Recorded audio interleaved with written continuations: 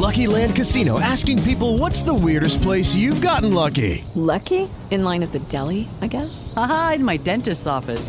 More than once, actually. Do I have to say? Yes, you do. In the car before my kids' PTA meeting. Really? Yes. Excuse me, what's the weirdest place you've gotten lucky? I never win and tell. Well, there you have it. You can get lucky anywhere, playing at LuckyLandSlots.com. Play for free right now. Are you feeling lucky? No purchase necessary. Void where prohibited by law. 18 plus. Terms and conditions apply. See website for details. Blog Talk Radio. Welcome to the Hypnodojo, a place of learning for practitioners and students of hypnotherapy. Get your black belt in all things hypnotherapy as we whip into shape your mindset, mastery, and marketing. Relax, enjoy, learn. Here's your sensei, Linda Campbell.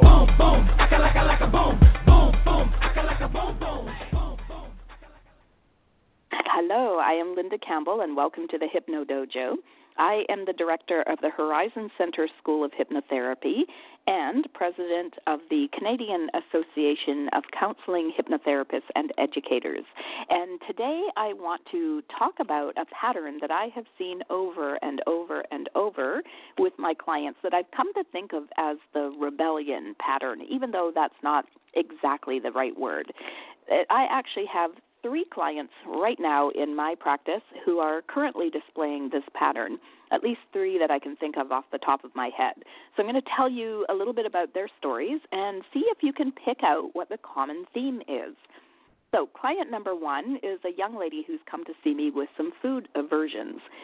We're still determining where these aversions have come from, because she was able, with the 3 foods in question, to enjoy these foods and to eat them easily in the past, and at different times developed aversions to different foods. Now she can't eat them, and people in her life think that she's doing it for attention. She was able to eat them before, and now she can't eat them, so maybe you're just doing this to be able to order, especially in restaurants, or to be able to stand out for some reason. So she's got all of these people telling her, just eat them. You ate them before. Get over it. She could eat them in the past. She can eat them if they're hidden in foods. She doesn't know that they're there, and so she's got people who are disbelieving her. Client number 2 is a client who came to see me with a driving phobia. Similarly, she was able to drive before, but for some reason she had kind of an out-of-body experience when she was driving on one occasion, and since then has been really anxious whenever she anticipates driving or whenever she drives. The fear, of course, being, what if it happens again? So, again, there's a common theme here. The people in her life are at times supportive, but more often than not, their attitude is kind of disbelieving. Come on, you could drive before. Get over it. You should be able to drive again. Why is this such a big deal to you? It wasn't a big deal before. Come on. Client number 3. This is a client who was injured at work when an elevator that she was on went into free fall and went down a few floors. Now, her boss refuses to acknowledge that anything occurred, and this has now turned into an ICBC claim and a big, ugly mess. So, can you pick out the common theme between all of these people? The theme is they have people in their lives who don't believe what's going on for them. They were okay once, now they aren't. Get over it. It's no big deal. Or that thing didn't happen to you, you weren't really traumatized, the elevator didn't fall. Of course, the boss is probably just protecting her own butt. But the common theme is that there's somebody in their life who doesn't believe that they're really struggling with the thing that they're struggling with. And again, this is a pattern that I've seen over and over and over. A number of years ago, I had a client who came to see me who was a binge eater. And when we looked for where this pattern stemmed back to in hypnosis, what she recalled was being, I think she was 15 or 16 years old at the time, and she was drinking with her sister and her sister's then boyfriend. And they were all getting pretty drunk, and my client was kind of passing out a little bit. And as she became aware that the boyfriend was groping her. And so the next morning, my client brought it up to her mom, mentioned to her mom what had happened, and the mom called the sister and the boyfriend in and asked them about it, and they both denied that anything was going on. And my client realized that the pattern that she had now of binge eating was because there was a part of her that wanted people to believe that she had been traumatized, almost as though the behavior of binge eating was her saying, hey, look, clearly there's something wrong with me because I wouldn't be engaging in this behavior unless something had truly happened. So there's a bit of a tricky thing that we need to be aware of and know how to deal with in hypnosis. What's going on? The client comes to see you. They want to make a shift. They're putting down money to come and see you for sessions. They've probably done other things to address this particular issue. Hypnosis at this point usually isn't people's first option. They try a lot of other things instead. But there's a catch. On a subconscious level, if they were to change, if they were to let go of the behavior, eat the food, drive the car, quit binge eating, then they would be essentially saying that the other person is right. It was no big deal. I wasn't really traumatized. I was just trying to get attention. This symptom really wasn't so bad. So there's kind of a hidden agenda here. The client has a reason for hanging on to the symptoms. There's something that would be lost to them if they were to get well. They might lose faith. They might have people say, see, I told you so. It was no big deal. Why did you make such a big deal of it? So there's this interesting divide that takes place within the client. On the one hand, they really want to get well. They're putting in all this effort. They're paying money. They're coming for sessions. They are frustrated and bothered by whatever the symptom is they've come to see you about. My client who has the aversion to food is really struggling because the foods that she has an aversion to are ones that show up in a lot of dishes. And so it's difficult for her to go to somebody's house for dinner. She's worried about what if someday my boyfriend wants to invite me over for a home-cooked meal or introduce me to his family and I can't eat anything that they're making. You know, going out to a restaurant is a real pain in the butt. She's got to be constantly vigilant so that she doesn't make herself sick by eating something that she has an aversion to. So on the one hand, the person really wants to get well. They're really distressed. They don't like to, have whatever the problem is. But on the other hand, if they were to get rid of the problem, if they were to get well, then they're, in a sense, saying the problem was never that big in the first place. So the client is divided into the one who wants to get well and the one who kind of needs to prove something to the people in their lives, the part of them that needs to show that there really was a trauma or there really is an issue, and other people can just back off and leave them alone. So when we see this is why I call it this pattern of rebellion. And I've actually experienced this. I had a client who came to see me for smoking, and he realized in hypnosis that there was this kind of internal voice inside of his mind listening to me as I was giving him suggestions and building an argument to let go of smoking. And he shared with me afterwards what was going on for him internally. He said that as he was listening to me, there was this frustrated, snarky, angry voice inside of him going, oh yeah, one more person telling me what I should be doing. Which was interesting because I don't care if the person smokes or not. It doesn't affect my life, right? I'm not telling him he needs to quit smoking. And so we debriefed it a little bit afterwards. And what we discussed was he had had several people in his life who had been on his back about smoking. He shouldn't smoke. It's going to kill him. It's an ugly, disgusting habit, blah, blah, blah. He'd had family members. He'd had a previous girlfriend, his current girlfriend. They'd all been on his back about smoking.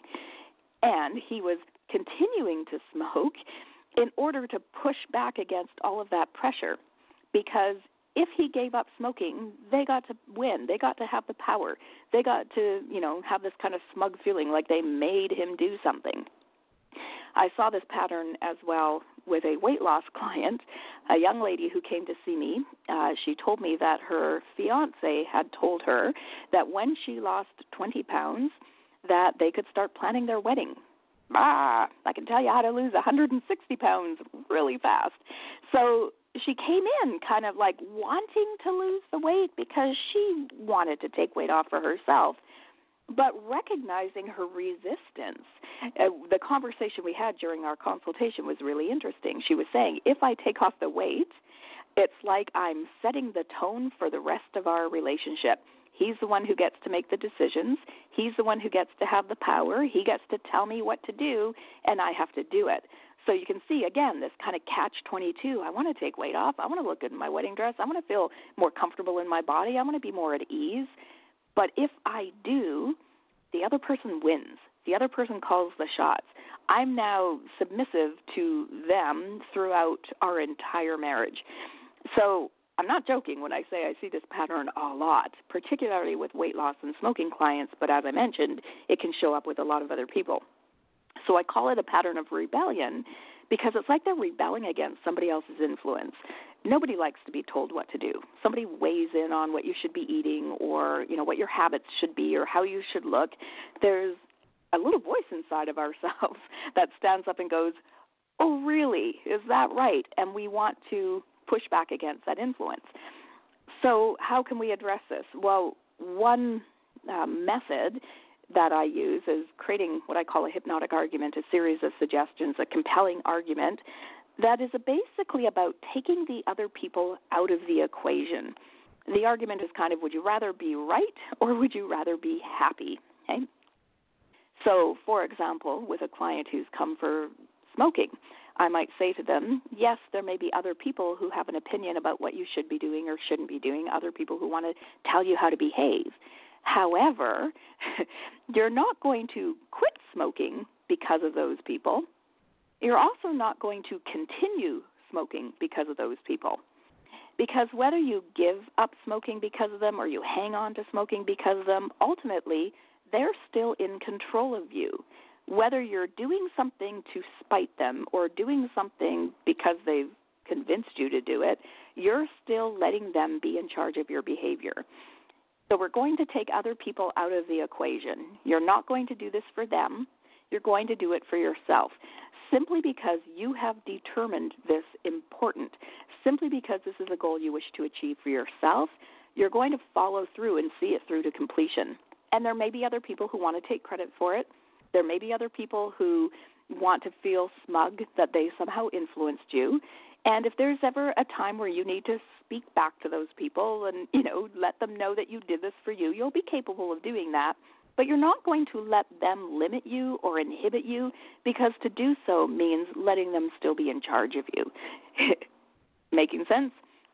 So that's one approach, and that works well with the smoking client or the weight loss client. If they have their own reasons for wanting to accomplish the goal, we're focusing on those reasons. Now, sometimes we may have to address the dynamic between them and somebody else.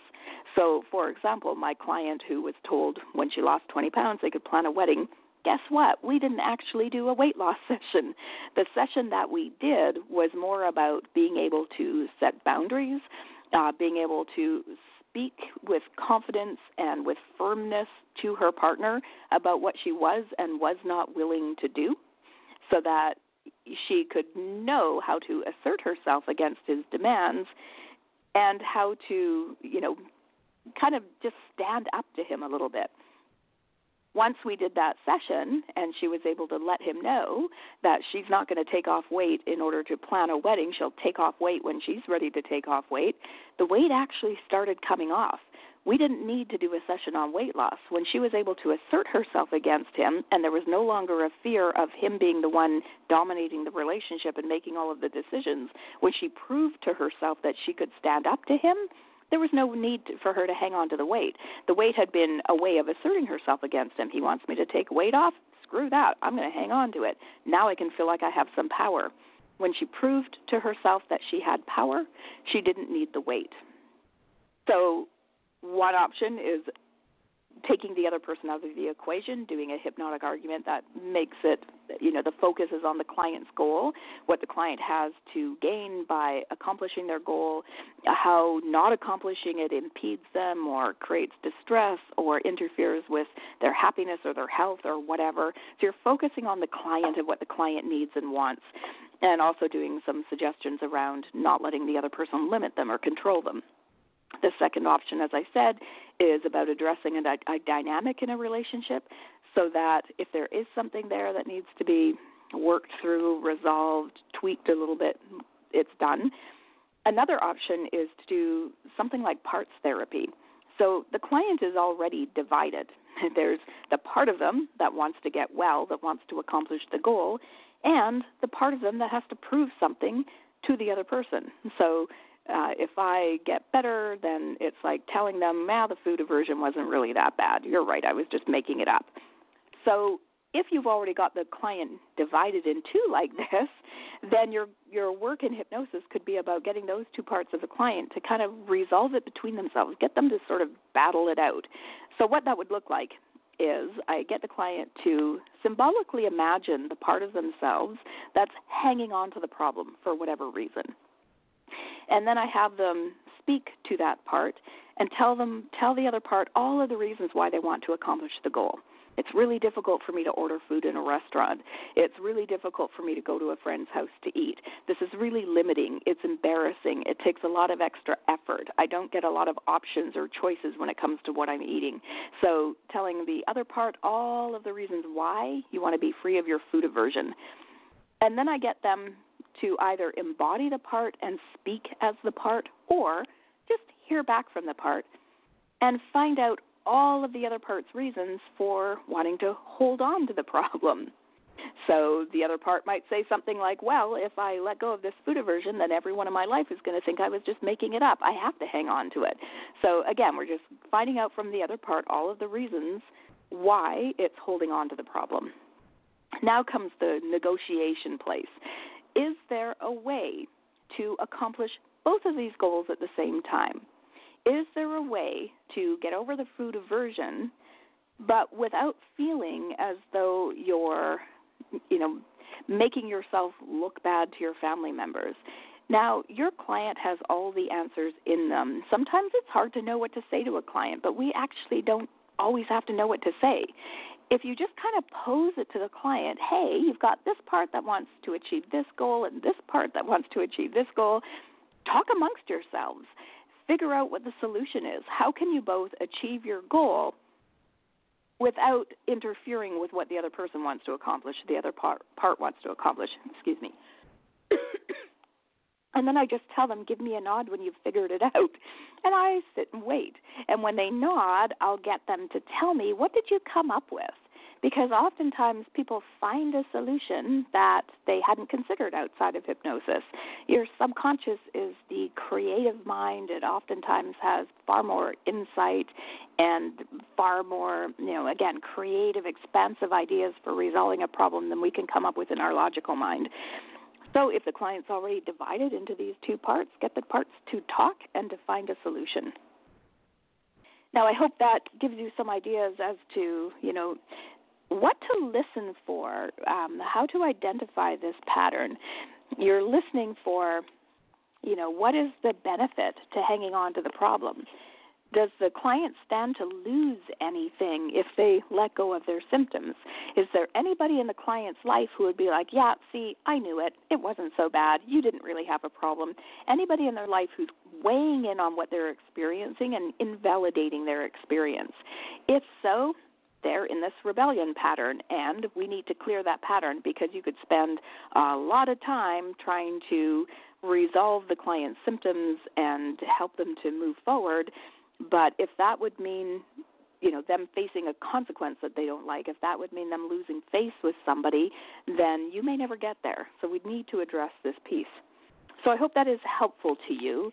Next week, I am going to be talking about how to shift depression using the mind-body connection. Depression is a really challenging area to work in, or it can be, partly because of the client not having as much motivation as they might otherwise.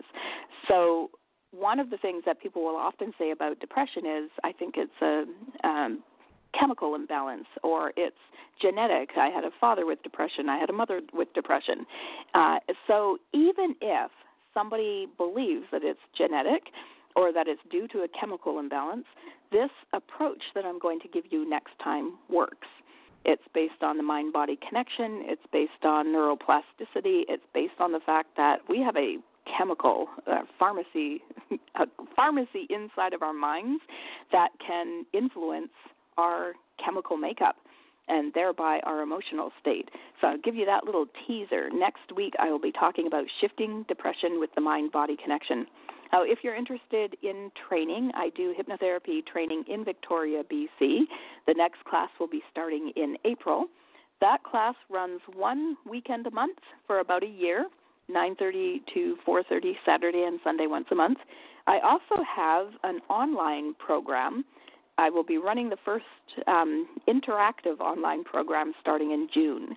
That class will run approximately 3 Wednesday nights a month from 6 to 10 p.m. Pacific Standard Time. We'll have some days off during the month so that you have time to catch up and do practice, that sort of thing.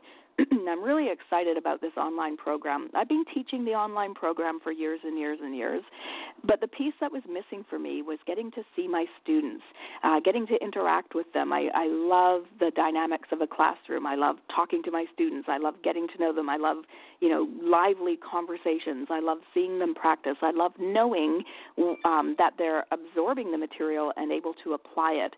And that was missing for me from my online program for a long time until I discovered being able to do an online course with a platform that allows us to see each other and hear each other and go off into breakout rooms where we can practice and be supervised.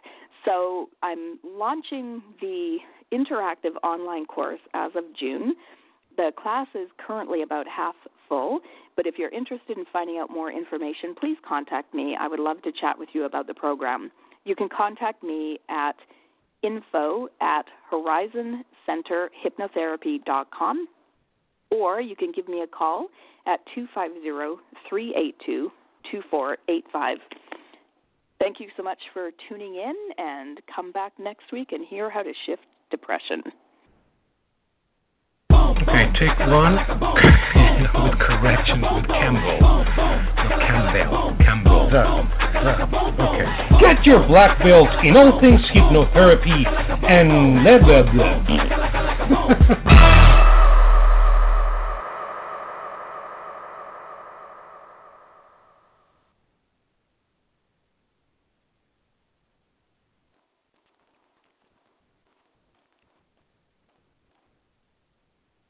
With the Lucky Land Slots, you can get lucky just about anywhere.